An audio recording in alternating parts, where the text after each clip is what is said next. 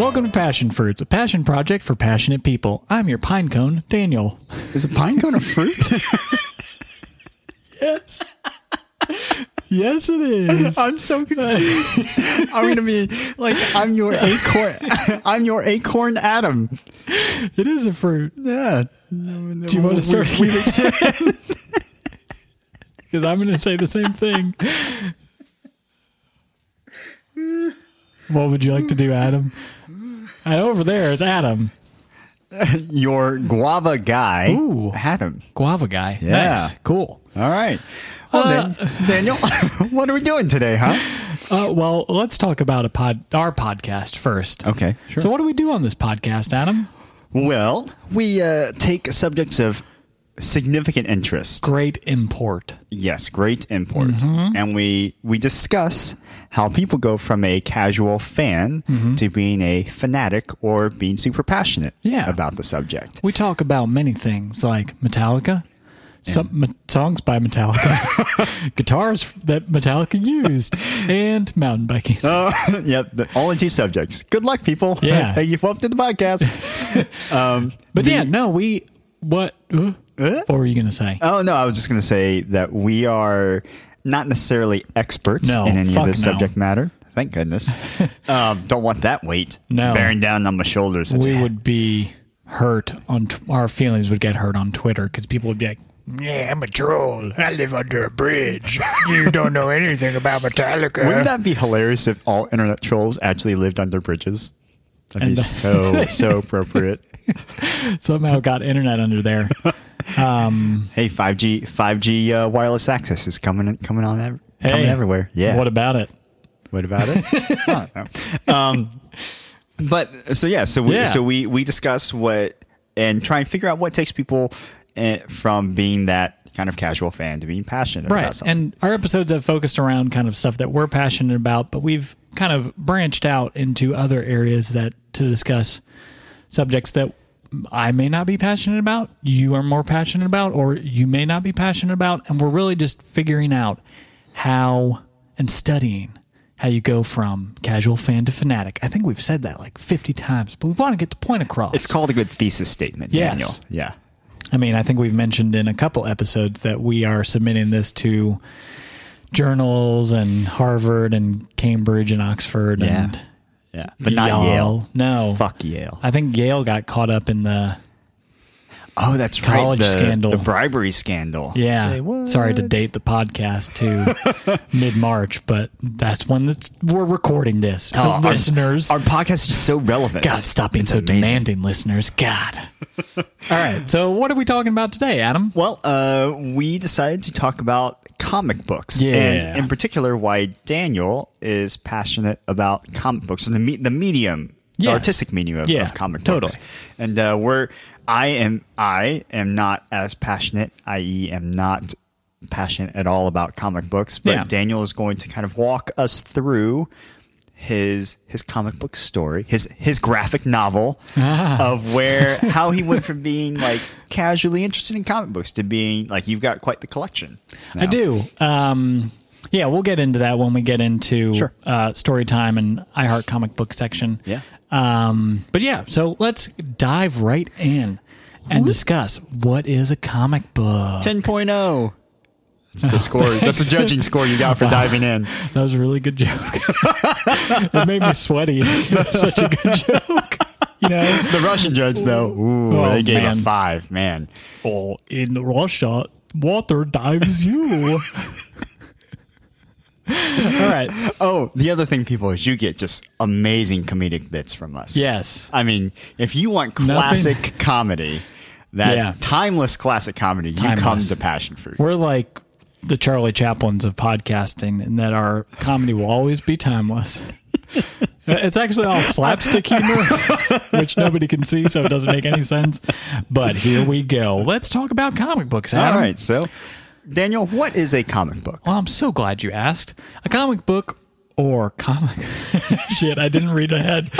A comic book, 2 words, or comic book, 1 word, also called comic magazine or simply comic, is a combination is a publication that consists of comic art, in the form of sequential juxtaposed panels that represent individual scenes. So basically, it's a thin magazine where an artist draws, just touching Adam's face right now, an artist draws scenes, and then a author creates a story that then the artist draws a scene, of course, for the stories. And they're sequential, but sometimes they're just one large page. Anyway, it's kind of hard to describe comic books. I'm assuming you know what a comic book is, right? Yes, I do. Thank God. No. No, we'll talk about that later. So I would ask, what was kind of the start? When did the medium really get going? I think the medium, according to Passion Fruitspedia, the medium really got kind of started in some origins relate back to 18th century Japan, in which you can kind of see the evolution of that to manga in Japan now, which is kind of different than comic books here in the U.S. But really, if we're boiling it down to the reductive narrative of a superhero comic book, that really got started in the U.S. and the U.K. during the 1930s, and actually a lot of them related to like Superman and Wonder Woman and all those comic books coming out. It was kind of, I'm not going to put words in your mouth, but a lot of it wasn't like very patriotic, like propaganda almost. Exactly. And there are a lot of comic books where Superman's punching Hitler, Wonder Woman's punching Hitler. Yeah. And, or Captain America's. I think Captain America was around back then. It would make sense. That would be ironic if Captain America was the only superhero not punching Hitler. Captain America was like, there are both sides to the story. No, there aren't, Captain America. God damn. Sorry, I'm going to qualify my questions a little bit. Oh, God. So what is indicative about a comic book versus like the art form? So it's not just words on a page, and it's not just like a large drawing on a page, but like different panels that separate scenes. And how would you characterize the art style? Well, in the very beginning, it was kind of like pulpy, like basically comic books used 3 different colors, and they all kind of look the same. Gosh, it's kind of comic books really, and this is kind of where my knowledge of the comic book medium from the start, I'm tapping my chest because I'm doing like a mea culpa, like the Romans. This is where my knowledge kind of falls short, is the early comics were very sequential, like panel, some larger page with a larger panel, but they were very sequential with their panels. And then what I've seen now with the more independent comics companies, they're really pushing the medium forward with their art. But not to say that the comic books from back then aren't art. It's just very kind of simplistic. The drawing compared to today from back then is like wildly different. It was just like trying to get as much action in as possible back then. And like, I viewed comic books back then as being like storyboards almost. Yeah, that would be a good way to put it. Yeah, very sequential, very the animation really punctuated the words, like that was my impression of it. I mean, and my impression of it too with the comics that you gave me and kind of a little bit of background research I did was that it's designed to be easily consumable, right? Yeah. Like not super, like very dialogue driven, not a lot of prose, not a lot of descriptive prose that's done through the art form, right? Yeah. Yeah. I mean, you're totally relying on the artist's representation of what the story is trying to convey. So if I tried to read a bedtime story to someone over Skype, if I tried to read them a comic book, it would not make sense at all. No, it would not, Adam. Especially when there's no pages of like dialogue or anything. That would be fun to see, though. Maybe we could do that as a YouTube podcast. Yes. Adam reads comic books over bedtime. But then also newspapers started having like comic strips and stuff like that, and you would see that's where like a lot of sequential comic book or comic stories come from. Okay. Comic books really are just like the actual little thin book and most of them, until later when comic books really started to explode, most of them were self-contained stories. Okay. They really didn't cross over into like series that we see now. So it was pretty much self-contained. In the comic book, you would get beginning, middle, and end. Like, yeah, because I view those as being kind of like sitcoms, if you will. like 21-minute sitcoms of the literature world. Right. Right. Like, like a little bit of, very structured, if you will, at least the older ones. And then we'll get into the evolution of comics. Yeah. And I think it's also important to delineate comics in their current form don't necessarily have to be humorous. Because that's what I would get as a young kid is, I loved reading comics, but like the funnies in the newspaper or something like that. No, and that's when we get into story time, that's kind of how I started as well. But let's fast forward a little bit. I mean, we could talk for hours about the evolution of, Marvel and DC and stuff like that. But there are two kind of main, so a lot of comic books revolved around superheroes, and there are two main superhero comic book publishers, Marvel and DC. Okay. DC stands for Detective Comics. Really? Yeah. Oh, I didn't know that. And Marvel was called something else at the beginning. It wasn't Marvel. It was like Capital Comics or something like that. So is DC is Batman the detective comic? The detective? Yes. Yes. I'm going to call him Detective Batman from now on. I mean, that's how he started. As a detective. Oi, Watson, what's this here? What? Yeah. Oh, just blending art forms. Batman has now become Sherlock Holmes. Apparently. Bat Holmes, if you will. Bat Holmes.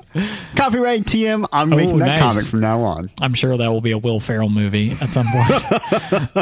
Or an Adam Sandler movie. Oh, yeah. That would be fun. So Marvel and DC were the kind of the biggest players to start with, and there have been smaller independent publishers, and Marvel and DC have purchased some of these smaller independent publishers and kind of just had them under the Marvel or DC umbrella. But Marvel and DC have survived through to today. We'll get into the comic book industry later towards the end of it, but anyway. So, question for you too, with the medium of comics and the art form, can you explain a little bit about the cultural phenomenon around comics? Because I feel like stuff like Comic-Con, which was originally a little bit more niche, is just becoming a lot more mainstream these days. Right. And that's kind of why we're talking about it today is, we're not sitting in our mom's basements eating Cheetos, reading comic books, and we're not kids either. Right. So I think that the market has expanded beyond just kids, things that kids buy for 5 cents with a bubblegum pack. Right. And I guess it exploded kind of with the patriotism that they had. And it was marketed towards kids. And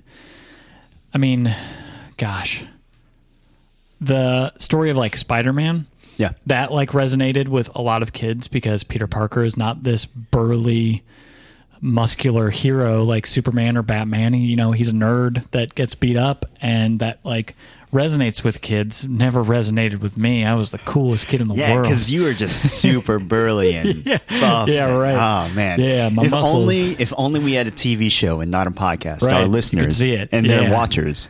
I'm flexing. Since we've got billions of listeners. Oh my god, it would be the most successful Netflix show ever. We should do a weightlifting episode and talk about how great we are at weightlifting. It's not us just talking; it's just us going. Yeah. It really resonates.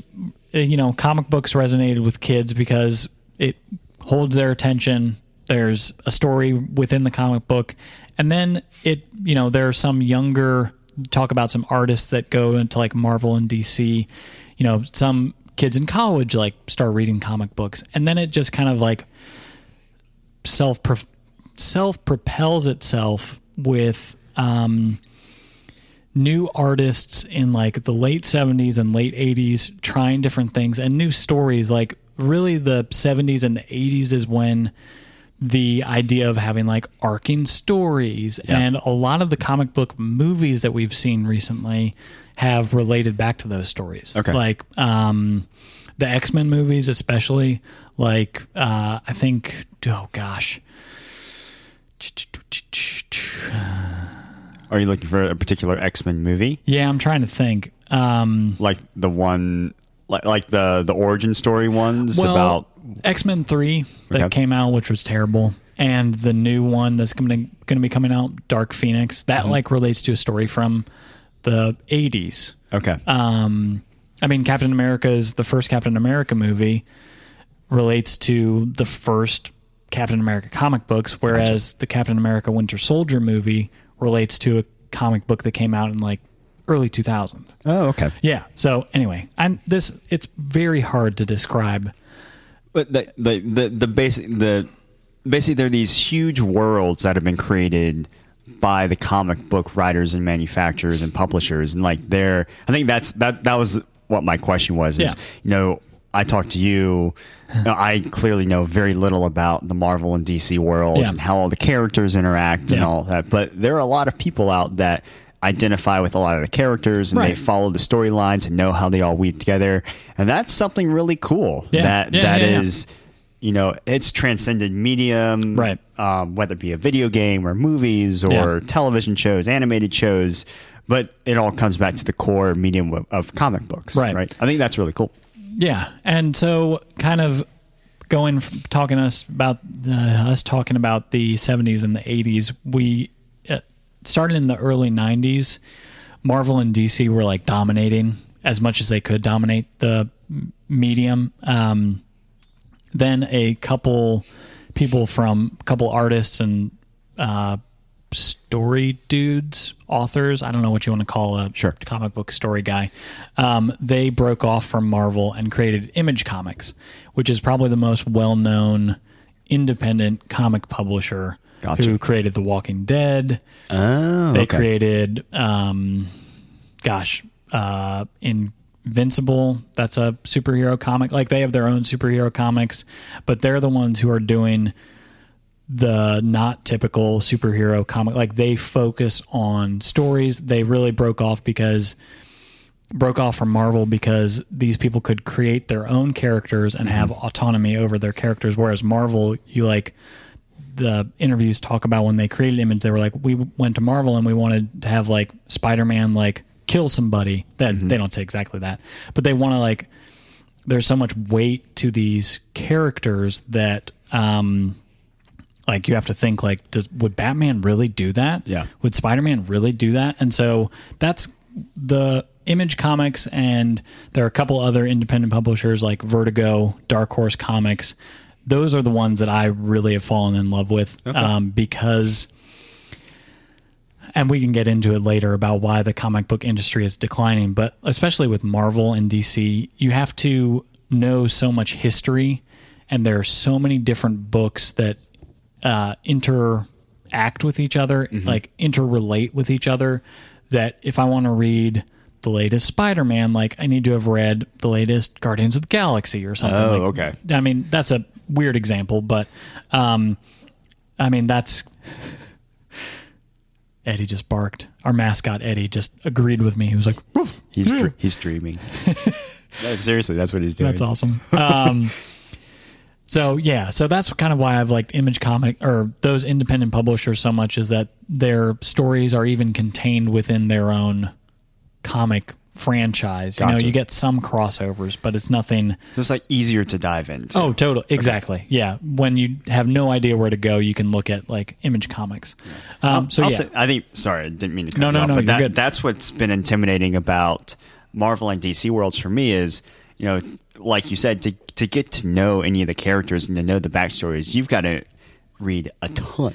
Right. And so DC and Marvel will like reboot when they get like a new artist or a new author, they'll reboot characters to get like a new arc. Gotcha. But then within the middle of the arc, like say the artist is going to be doing 30 comic books, but in the, in comic book 15, there's a crossover with another franchise. And it's like, well, if I don't read this other franchise, am I going to not know what's going on for the rest of it? Sure. So anyway, kind of a brief,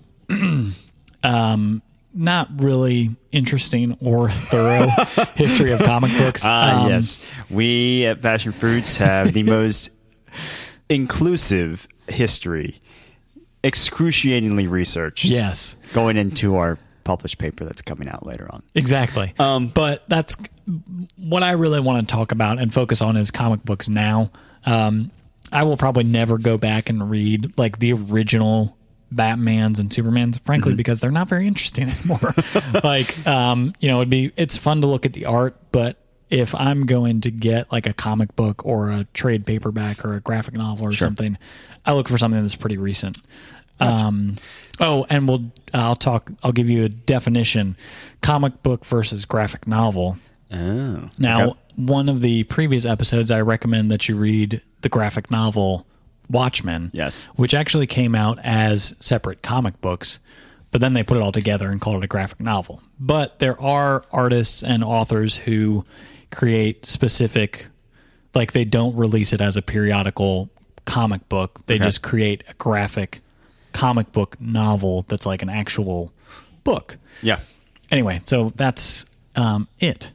But well, go ahead. All right. Well, thank you for that. You're welcome. Lovely overview. Fascinating overview. Fascinating and not that great. Hey, overview. But you know what? We forced our listeners to sit through model trains last episode, so they were loving it. They were like, "Whoa, yeah, choo choo, model trains." We are on it's the 1-2 punch of listeners.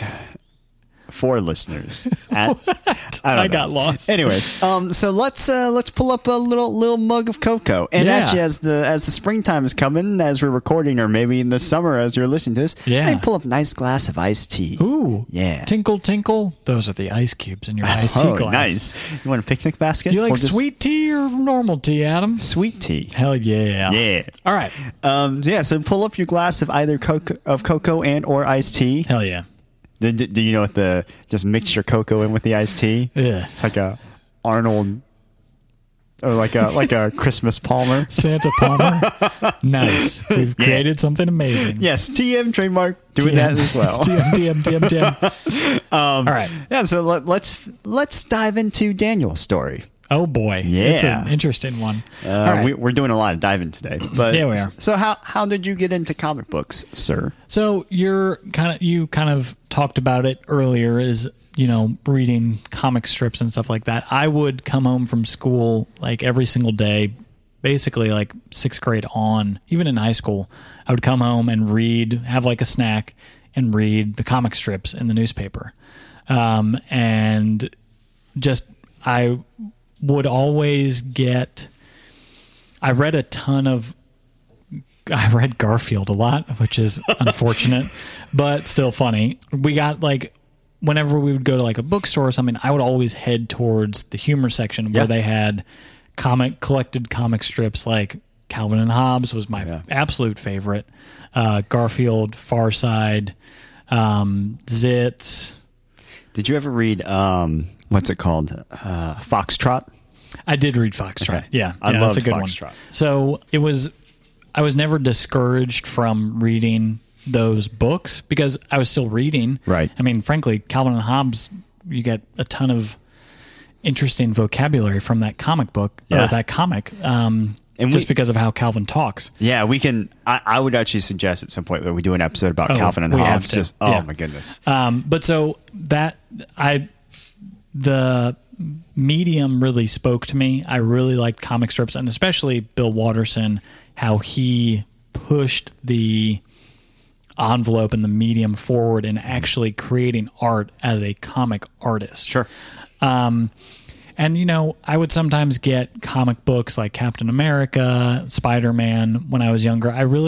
But it was the same issue that I was talking about earlier, is that, you try and dive into a Captain America comic in the middle of it and you have no idea what's going on. And there was no comic book store near me, so I couldn't go and try and find the first comic book in that little story arc. But when the Watchmen movie came out, or I guess when it was announced, I read the graphic novel, and that kind of really set me on to finding the style of comic books that I liked and the style of graphic novels that I liked, because The Watchmen is a very different style, and it was released in the mid 80s, so it still has kind of like what you would consider to be like a very traditional comic book style, even though it does the artist did a lot of cool things with it. But I fell in love with Watchmen, and the movie was fine. Who will watch The Watchmen? Exactly. But then I kind of like started looking for other different forms of that, and really didn't really become super passionate about comic books until law school. There was, where I was living in Greensboro, there was like a comic book store right near me, and I would go there each week. You could ask the proprietor of the comic book store to pull certain comics for you in certain series. Oh, that's cool. So, every month I would have, 4 weeks of 2 or 3 comics that I would get.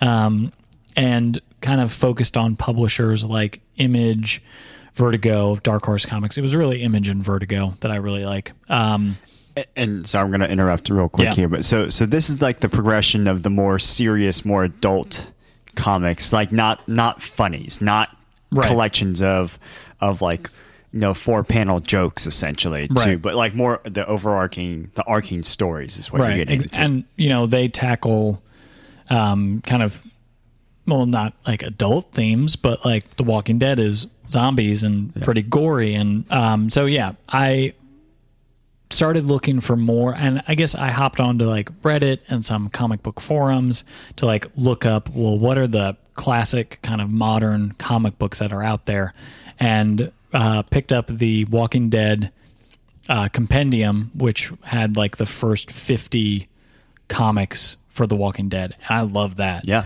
The story is awesome. The art is really, really good, especially because the artist, it's always been in black and white. Mm-hmm. The Walking Dead doesn't use any color, which with zombies and all that shit, you would maybe want some color, but they do a very good job of keeping it clear. And then I discovered, so there's this author, we'll just call him that. His name is Brian K. Vaughan. He has written for Lost, but he wrote this amazing comic book story called Y: The Last Man.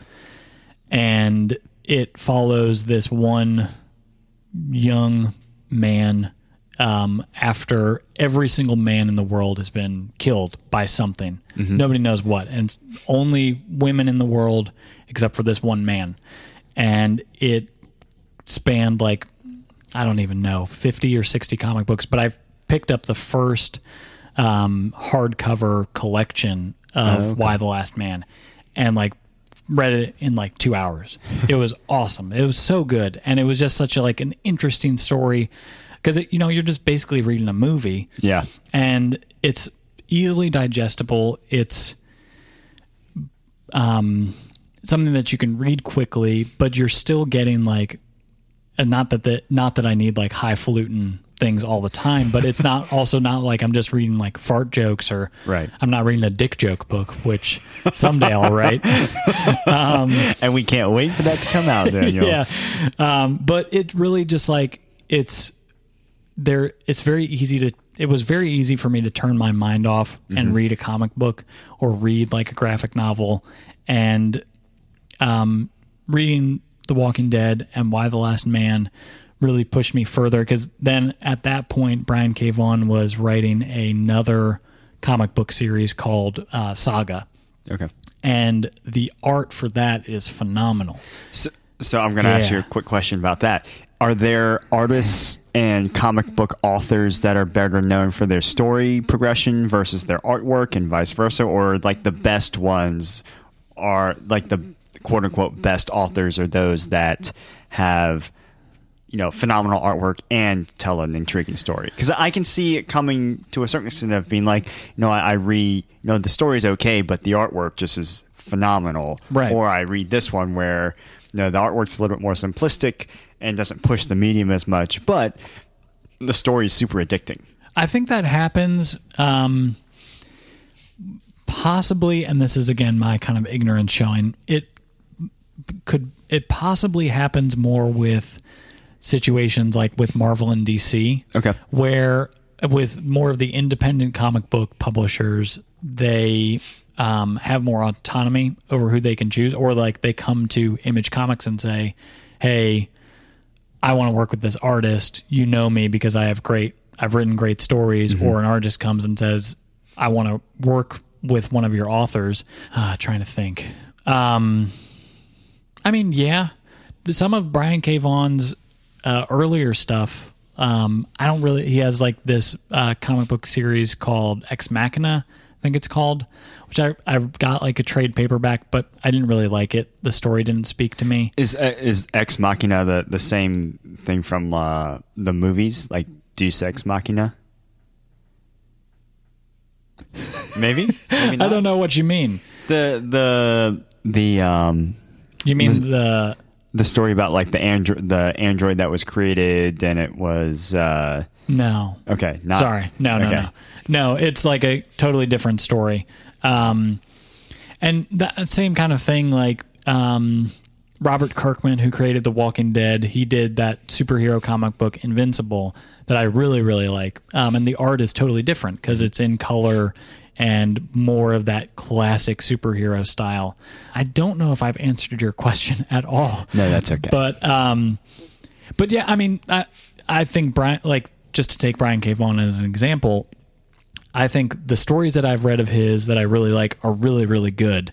But that sometimes, like, you check out his other stuff and the artwork may be phenomenal, but it really has to work together. For me, it really has to work together. Okay. I'm really, really picky about it.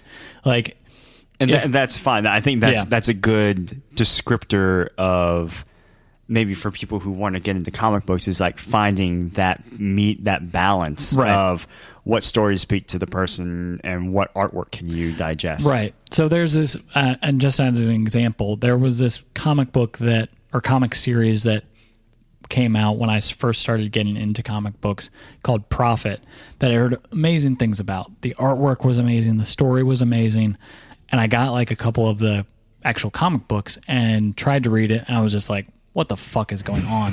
Like, the artwork was amazing. And I guess the story was amazing, but it didn't click with me. And that's kind of like an unfortunate thing is, trying to find the comic books that click with you. You could spend a lot of money trying to find the comic books that click with you. But that's why I think collections of, they call them trade paperbacks. Mm-hmm. It's a collection of like the first 5 or 6 or 8 comic books in a series all together that get published all together after the series kind of like gets to that point, and then they keep going. But yeah, so I think even though I may love some artwork of this one person, if the story sucks, I may check it out, but I'm not going to keep going on it just because the art is great. Right. So yeah, going from, The Walking Dead and Y the Last Man, I started getting my own taste and feel for some of the comic, and like Saga was a big one with Brian K. Vaughan, and trying to remember, I don't buy comic books anymore. I've really, my passion lasted for maybe about 2 or 3 years. Mm-hmm. I would not say I'm as passionate as I am now. Okay, interesting. We'll talk about that when we get to it. But it was because I was looking for sci-fi and fantasy stories and stuff like that, and it's so easily digestible. There's that word again, digestible, like your fiber. But this is a PSA. Everyone, make sure to eat your fiber. Right. But it's, comic books are great because, and I really love them because the sci-fi stories or whatever stories were I can only watch so many of the same movies over and over again, but each week I could find maybe a different comic book that I really like. Yeah, so that's kind of what it is now. How about we take a quick break? For sure. And we'll get back into maybe some story time and I Heart comic books and stuff like that. Yeah. All right, let's do that. All right. Bye, everybody. Yeah. Hey, why don't we have any audio clips of comic books on this episode? We're back, everybody, with a great joke by Adam. Oh, yeah. Oh, wait. Make that joke again, Adam. Oh. Why don't we have any audio clips of our comic books? Russell paper. Daniel is literally flipping through pages right now. Oh, wow. That was so relevant and so timely. That's AMSR, baby. Not ASMR. We got a new version of it called AMSR, American Made Sexual Relations. Oh, goodness gracious. Yeah, Adam, you like it. I've got a lot of stuff going on with my voice right now. Yeah. All right, let's...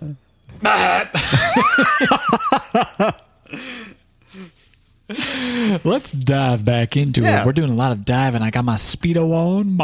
No one wants to see that. No one. I was going to say something hilarious about It's okay. I have my Speedo on as well, and there's got a good old muffin top going on. It's just, man. I actually wear beach body. I wear a one piece so my boobs don't fall out. Can I talk about boobs, Adam? Huh? Smash the patriarchy, Daniel. Smash the patriarchy. I got boobs. They're great. All right. So, all right. So, brief wrap up of kind of my passion for comic books. So, go into the comic book store kind of every Wednesday is when new comic books are released. I would always look for Image Comics and find a series that I liked. Image, Vertigo, those independent publishers, sometimes Marvel. Whoa.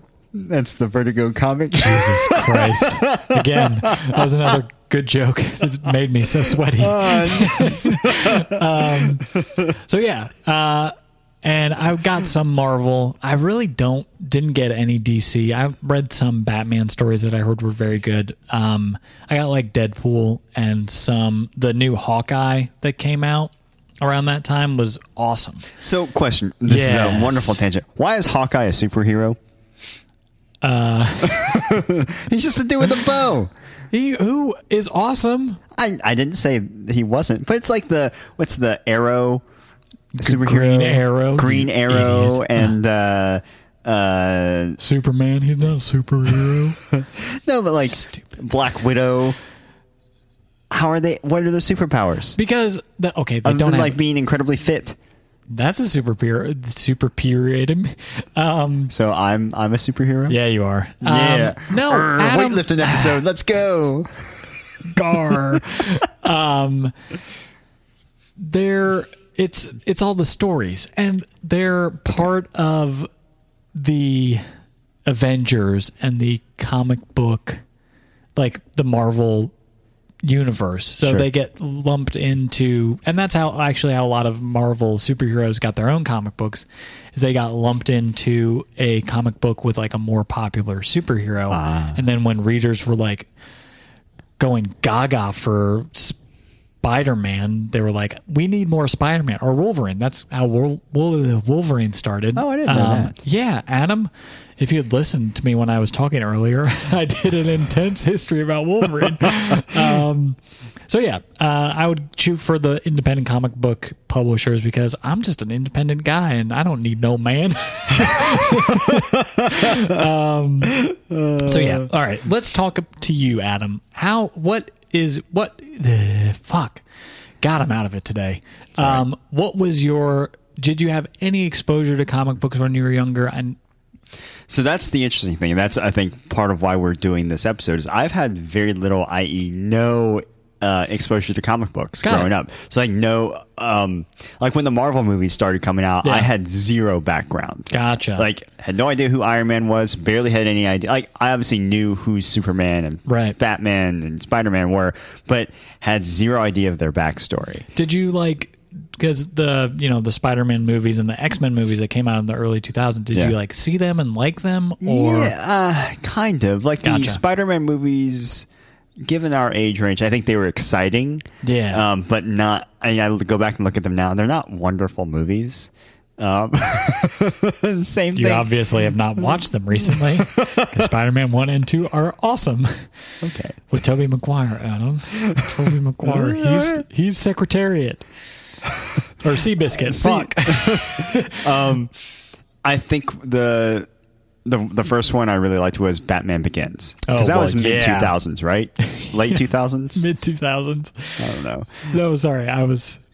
Keep going. No, but that was like the first like major motion picture superhero film that I was like, this is really cool. Yeah. But other than that, zero exposure to comic, like the traditional superhero comic books. I, like you, loved the funnies in the newspaper, loved Calvin and Hobbes, loved Foxtrot. Did you like, well, actually relating back to our kind of Halo episode, you didn't have a video game console, so you didn't play any of like the Spider-Man video games on like PC or anything? Okay. There was an amazing Spider-Man N64 game. That was awesome. All right. And then the cartoons other thing or anything? Like I didn't have cable cartoons? growing up. God, you were just watching PBS and learning about things. I watched a lot of Bill Nye the Science Guy. I watched a lot of like Mr. Rogers' Neighborhood, R.I.P. Do you remember the show Zoom on PBS? I never watched Zoom. Zoom was the greatest. I was too busy watching SpongeBob SquarePants. Oh yeah, well. That explains a lot. It does. Okay, but yeah, so and then I think the other thing too was none of my friends growing up were big into comic books. Gotcha. I just don't think that culture was prevalent in our school for whatever reason. Yeah, Pokemon, yes. I never played Pokemon. Sorry, it's okay. You didn't miss out on a whole lot. I mean, same. I didn't get really into comic books until much later in my life, when I could make choices for my damn self. So yeah, I got except I would watch the cartoons and get some of the video games and stuff like that. And I think that was the big thing is I, like you, have a lot of comic strip collections. Yeah. So like one of my prized possessions is the Calvin and the complete works of Calvin and Hobbes. I had a bunch of random ones. You remember the comic strip Shoe, like the bird that lived in the. Anyways, it was like this oddly sarcastic take on like corporate life. It was like a slightly less dense version of Dilbert and Doonesbury. Dilbert. Read Dilbert a ton. Loved the show. Then I realized I was being idiotic. Dilbert was not funny. Anyway, yeah. So very little exposure. Gotcha. Probably the most exposure I've had is talking to you. Hello, Mr. Daniel, sitting across from me, and then just the Marvel books. But even then, like the Marvel comic books. But even then, like going into the current Marvel movies, like one that has just come out as Captain Marvel. Yeah. Which I have zero knowledge of who Captain Marvel is, how she fits into the storyline. Same thing for like, and Hawkeye apparently is not a superhero to you. Yeah, but that's the thing is that I just don't have that background. I remember walking out of the movie after we watched Avengers: Infinity War. Yeah. And you were so upset, crying, bawling, if you will. I don't want to turn into dust. Yeah.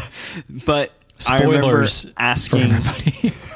I'm sure nobody has seen that movie. I remember asking you like what the significance of all this, the post-credit scenes are, because I just never have any concept of why they're important, because I don't have that background knowledge of like the Marvel universe of like, oh, there's obviously in Iron Man 2 when like you saw Thor's hammer, right? Like I was like, okay, I get that. You're like, what the hell? Yeah, but all the others, I'm like, oh, okay. Yeah, no, you kind of. I mean, they've towed the line between being super nerdy about the Marvel comic books or relating to the other movies. So yeah. So that has been my exposure, and that is something that when you have handed off to me a number of your favorite graphic novels and comic books that I'm going to read at some point in time.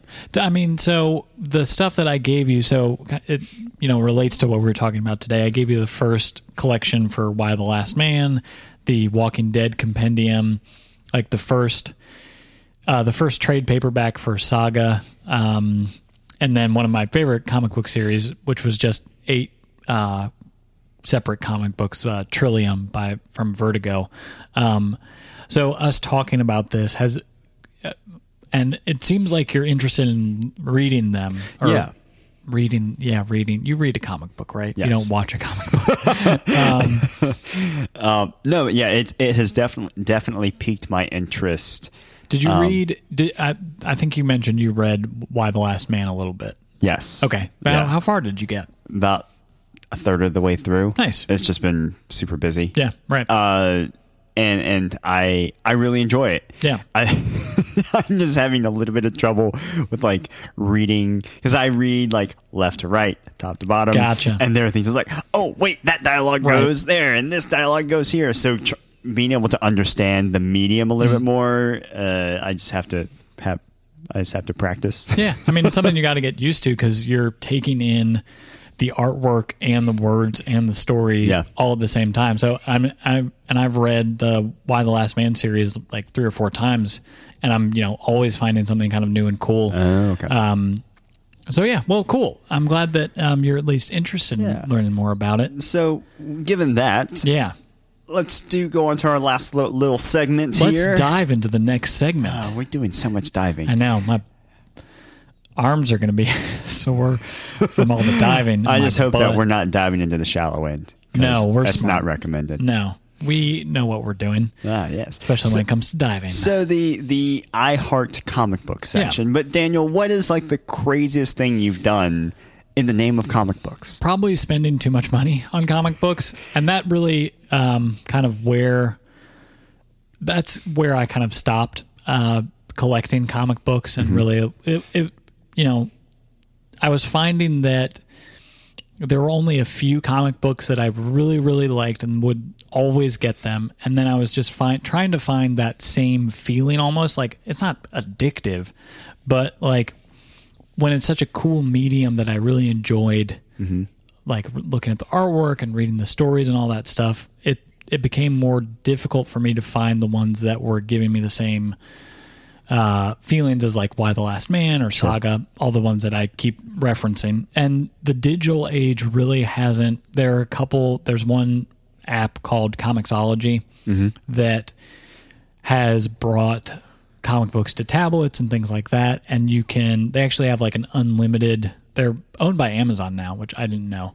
Everything's owned by Amazon. Sorry. That was stupid of me. They have like an unlimited, like you pay $5 a month and you can read all these comic books, but it's not an entire series. It's like the first trade paperback of the Manhattan Projects is on there, but if you want to buy the other ones, you have to pay $12. It's just like, well, fuck. Like, so it really just became too much to try and keep up with. It became too expensive. And it also is just like, I love the authors and I love the artists and stuff, but a lot of the series that I really fell in love with, and it's similar to a lot of the series, is they take breaks. Like after 6 books, they take a break for like 3 to 6 months, sometimes even longer. And there are a couple great series that I really loved that just stopped. Oh, okay. And they're like, oh, we're going to come back to it. And it's just like, well, this kind of sucks. Because it's just like, it kind of sucks. So if like you're always looking forward to that day of the month when you get the new issue of Saga and you don't get that for 5 or 6 months, you're just like, okay, well, should I try and fill this void? Or I know I'm making it seem like I'm just like a addict with comic books. And it can be very addicting to, go there and get something. It's collecting stuff. Again, relating to Marvel and stuff like that, that's where the comic book industry has really been in decline, even with the advent of and total domination of Marvel comics or Marvel movies at the box office. I read an article recently that Marvel may be considering totally cutting their comic book line. Wow. I doubt that will ever happen. That may have just been a silly rumor. But we're spreading them on Passion Fruits. Yeah. Yes. But there was like an industry meeting recently where a bunch of publishers came together and were like, because publishers will come out with called variant covers, where it's like different covers that different comic book stores could get. So like maybe they're more valuable. Or Marvel has all these, like for a certain series or a certain book, they had like 30 different covers that you could get. Wow. And it's just like total saturation and total like the interconnecting of the stories, where it's a very hard, and I think you kind of felt it. It's a hard medium to get into, unless you have somebody to like guide you in there and recommend stuff. But then if you don't have that, you go to Marvel and you're like, or go to a comic book store and you're like, oh, I've heard of Spider-Man. Yeah. Again, it goes back to what we said at the very beginning. If I haven't read all these Spider-Man, well, they're like $3 an issue. So do I have to buy all of these? Or like, is there a trade paperback? But wait, I got to, read this to get this. And, it just became too much to kind of keep up with. I started to lose interest after artists and authors wouldn't publish for 6 months. It's just like, all right, well, I'm done with that. Sure. And Saga, the one I was really, really into for a long time, is still going now. And I've like gone to comic book stores recently and like looked at it and I'm like, oh, I would get that. But I probably will only get it when they're done with the story. So I can just read it all through. And when they have all like the hardcovers all together, so it's not that expensive.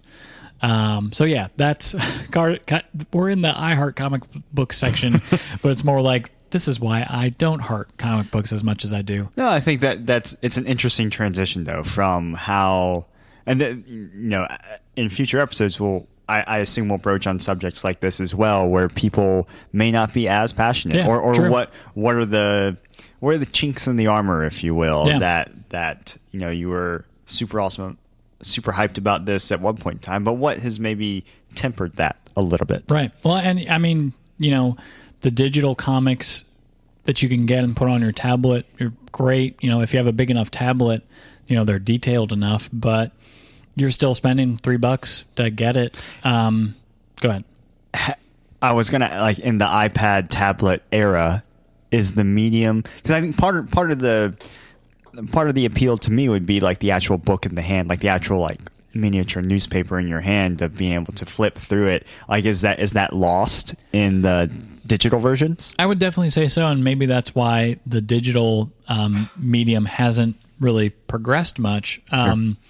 Because it is like collectors collecting comic books, which goes to why I also stopped, is it just starts to take up too much space, and it's just like, well, do I really want to get rid of all these Deadpool comics? Or like, I love these Trillium comics, like I have them all. Why would I go and get a trade paperback, which would make it smaller? But like, do I want to keep these all anyway? So yeah, it's yeah, I don't think I'll go back and be as passionate as I was with comic books. I know, it's so sad. Well, and also now it's just like every other fucking movie that comes out is a comic book movie. Right. So, and there's, and why read it when you can watch it? Exactly. Reading, God. But I've been able to find that need for that kind of art form in movies and in other books, like, sci-fi books and stuff like that. And, cool. Yeah. Anyway, did you have anything to talk about in the iHeart comic book section? Not really. Not at this point in time. Just kind of reiterating the fact that I'm intrigued by the medium. Yeah. I've heard amazing things about Watchmen, which I still need to read, that graphic novel. But yeah. Well, and maybe we could go to a comic book store sometime, because they're also hobby shops where you get like D&D books and stuff like that. So there's a ton of stuff, and we can check some out. If you truly get interested, maybe I can show you a couple things. And I mean, because they're Star Wars comic books. I know you love Star Wars. So that was one of the only times I was ever exposed to comic book, like graphic novels, is I read a couple graphic novels when I was really young. Like, literally checked them out from the library. Gotcha. Cool. And actually, that's a great place to do it. I think a lot of libraries are now carrying graphic novels and stuff like that. So it makes sense, because you don't necessarily need to keep the comic book if you've read it. So it reminds me of my favorite song from the show, Arthur, on PBS. Having fun isn't hard. Oh, yeah. When you've got a library card. Did you have the Arthur CD that had that song on it? I don't think so. Oh, man, we did. It was awesome. We were real cool. Super cool. Well, yeah, so thank you, Adam, for letting me chew your ear off with comic books. No, and I think it's very fascinating because, once again, I've just not been exposed to that culture. And obviously there are a bunch of people that are passionate about it. And I imagine this will be a little bit contentious when you... if people listen to this episode and you're like, it just isn't as worth it anymore. I mean, I think that's why the industry is in decline, and there are so many comic book stores that are closing. It's just a lot of people view it the same way. Like, get into it for a couple of years maybe, and just stop after the author that they like so much doesn't publish regularly. Yeah. And I'm not saying like, you need to be like working nonstop and come on, treating me right when I'm buying all your stuff. But people need to take breaks no matter what. But it just becomes too much to keep up with and everything like that. That's all right. Well, thank you, Daniel. It was fascinating. Adam. Very fascinating stuff. And to all our billions of listeners, we hope you've enjoyed this. But now we're on to the fourth and final section of our episodes show. Called the recommendations. Recommendations. All right. So last time, you recommended to me that I watch Bohemian Rhapsody. Yes. Did you end up watching it? I did end up watching it. I know, crazy that I finally watched one of the damn things that you recommended. Stupid movies and shows. Here is what I'm going to say. This is going to be a longer talk about this because we talked about it last episode, my trepidations with the movie. Sure. And maybe it was confirmation bias, but I was confirmed in my trepidations. I enjoyed the movie. I would give it a solid 65. Oh, wow. Okay. Solid D. Below average, but not failing. And I really liked... The one thing I keep thinking about is Rami Malek's performance as Freddie Mercury. Oh, yeah. It was really, really awesome. That's why really he won the Oscar, right? I mean, yeah. And I mean, that's got to be such a difficult character to tackle. Sure. I mean, because it was... in real life, a larger than life person and so many nuances and things like that. But here's where do we need another cup of cocoa? Yeah. All right. Get another cup of... So the movie was kind of just like very sequential. Just like this happened. And then this is how they wrote We Are the Champions. Yeah. You want to know how they figured out the foot and clap stomping? They had their wives stand on a stage and do that in the studio. It was just like a really by the numbers kind of story. And what I also keep coming back to is that this movie has been in production for years and originally was set to have Sacha Baron Cohen as Freddie Mercury. Right. And they were going to tell like a much darker, much truer story about Queen. It did gloss over, even from my very limited knowledge, it did gloss over a lot. And that I would have preferred to have seen that because I know that the music was phenomenal and Queen's a great band and I love Queen, but I know Freddie Mercury was a very flawed person and his like the portrayal in the movie. Well, and just like, and I mean, it's also kind of just me knowing that Freddie Mercury was a homosexual, bisexual man in an era where homophobia was like rampant, especially in the UK and especially in the US. And this isn't my story to like, I shouldn't be crying that the story of Freddie Mercury being a homosexual or bisexual man, that's not my, because I'm neither homosexual or bisexual, so that's maybe not my flag to carry. But also, Freddie Mercury specifically chose to not come out in an area where in an era where homophobia was rampant. Right. And there have been criticisms of him that say that if he had come out, that could have, the biggest band in the world being fronted by a homosexual man or a bisexual man, could have changed many people's minds.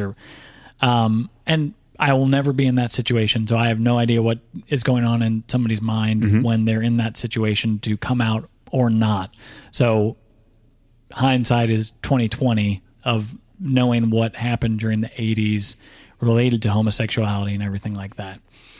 So I would have preferred to have seen a movie that really focused on Freddie Mercury as a flawed person, and it did. Yeah. But it was just like super surface level. I mean, I don't know what the creative direction of that movie, I don't know what dictated the creative direction of the movie, because it was rated PG-13. Like, it wasn't like it obviously was created as kind of like this tribute to Queen and to Freddie Mercury. But to your point, there is a biopic that could have been a little bit more deep. Yeah, totally. And the creative, what I've read is that the creative direction was dictated by Brian May and Roger, I guess the drummer.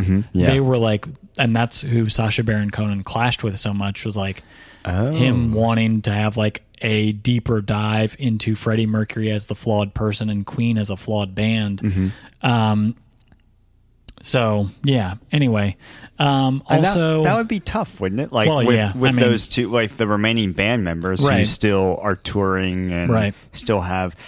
It's a terrible thing to say, but like not their reputations, but like perhaps they want to memorialize Freddie Mercury as opposed to bringing back up the kind of an ugly past that was wonderfully that.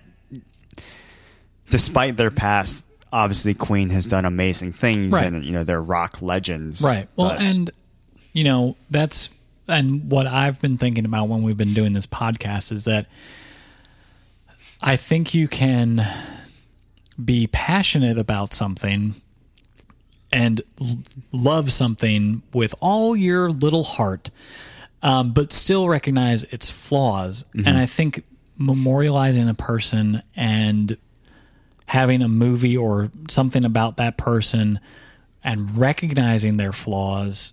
I mean, Freddie Mercury wasn't going out and killing people. He was obviously a fine guy.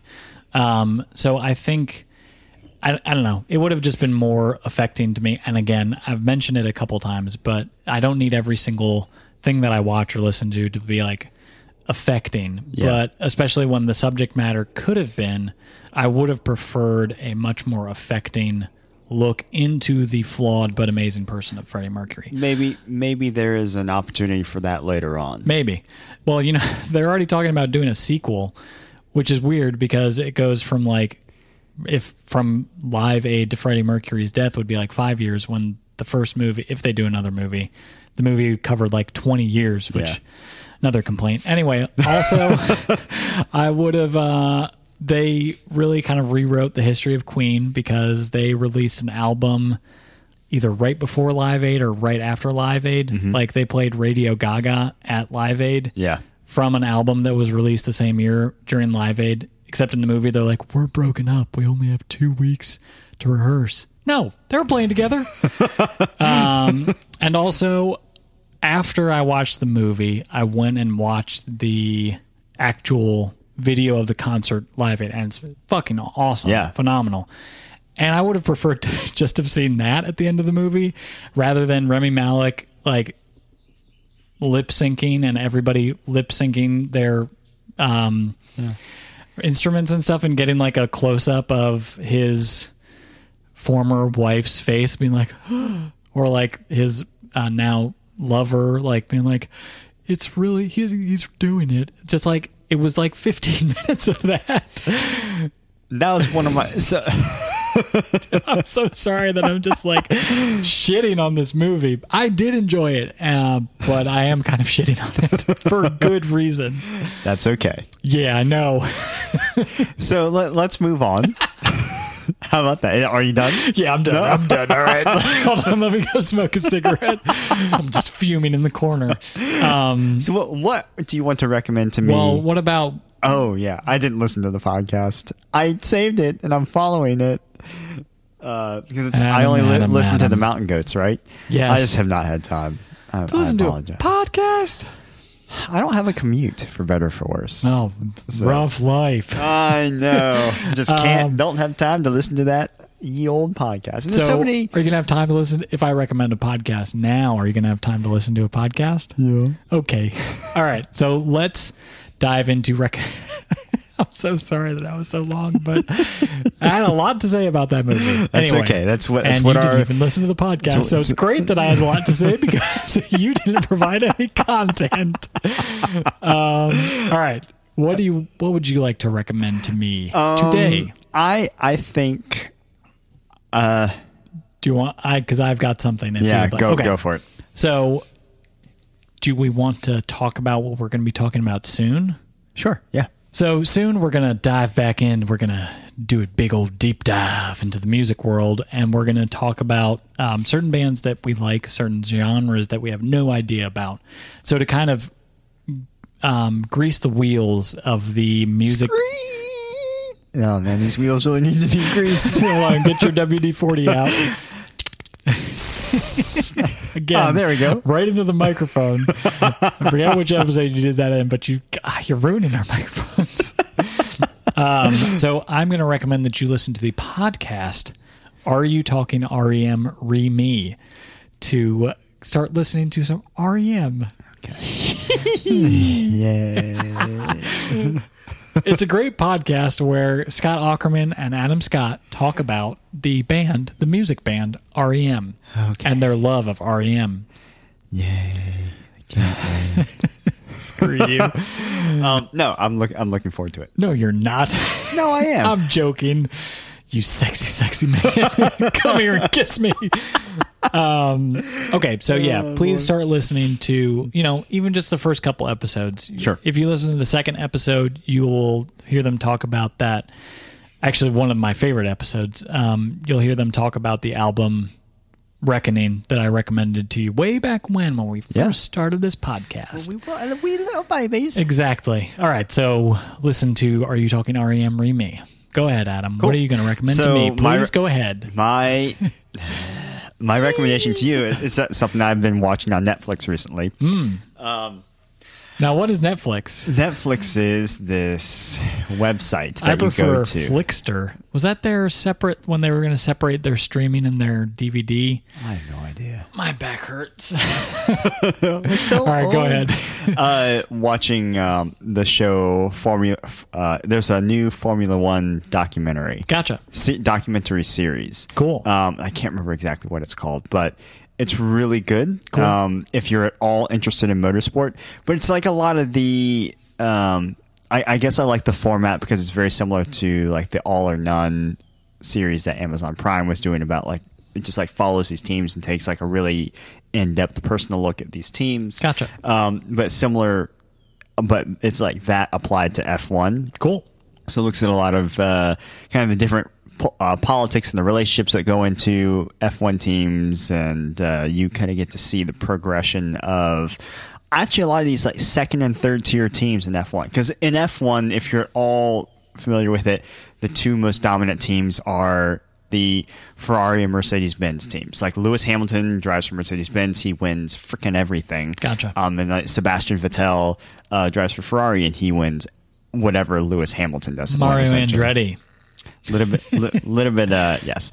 But it really goes into some of the smaller teams, like the Red Bull teams and the Renault teams, and looks at their history, looks at what makes or breaks the seasons. And honestly, because I love F1 from a technology standpoint, yeah. But watching races can be boring.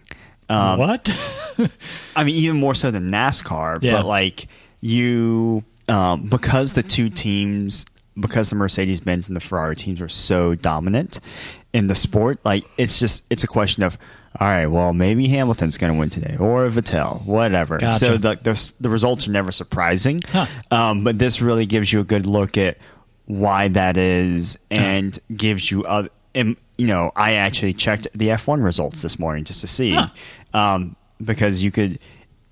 Teams that are striving for a top 10 finish, sometimes that's their entire goal for the season. Gotcha. That's pretty interesting. Yeah, so it's good. It's fun. The episodes are relatively short. They're like 35 to 40 minutes long, and they're only 10. But even just the first episode's really intriguing. Cool. So, I'll check it out. I recommend. Awesome. Well, podcast fans, passion fruit fans what are our fans called? Fruit Cups? Fruit Cups, yes. Fruit Cups. Well, Fruit Cups, thanks for listening. We hope you had a good time, because I certainly had a great time talking to my good friend Adam about I had a terrible time about Bohemian Rhapsody and my disdain for the movie. You can find us on Twitter at Passion Fruits Podcast 19. Yes. Or on Instagram at Passion Fruits Podcast. No 19 there. No 19. Or you can shoot us an email at passionfruitspodcast@gmail.com. We've mentioned this in a couple posts before, but we love your feedback. Yeah, and we'd love to hear what you think about the episodes. Only if it's good. Yeah, only if it's good. We just need all positivity in our lives. Fragile. But yeah, interact with us. I am on Twitter and Instagram at Dan is in the radio. And I'm on both Instagram and Twitter at adam.tae, Tae. Nice. Yeah. All right, everybody. Thanks for listening and stopping by. Have a good night. Get home safely. And Bohemian Rhapsody.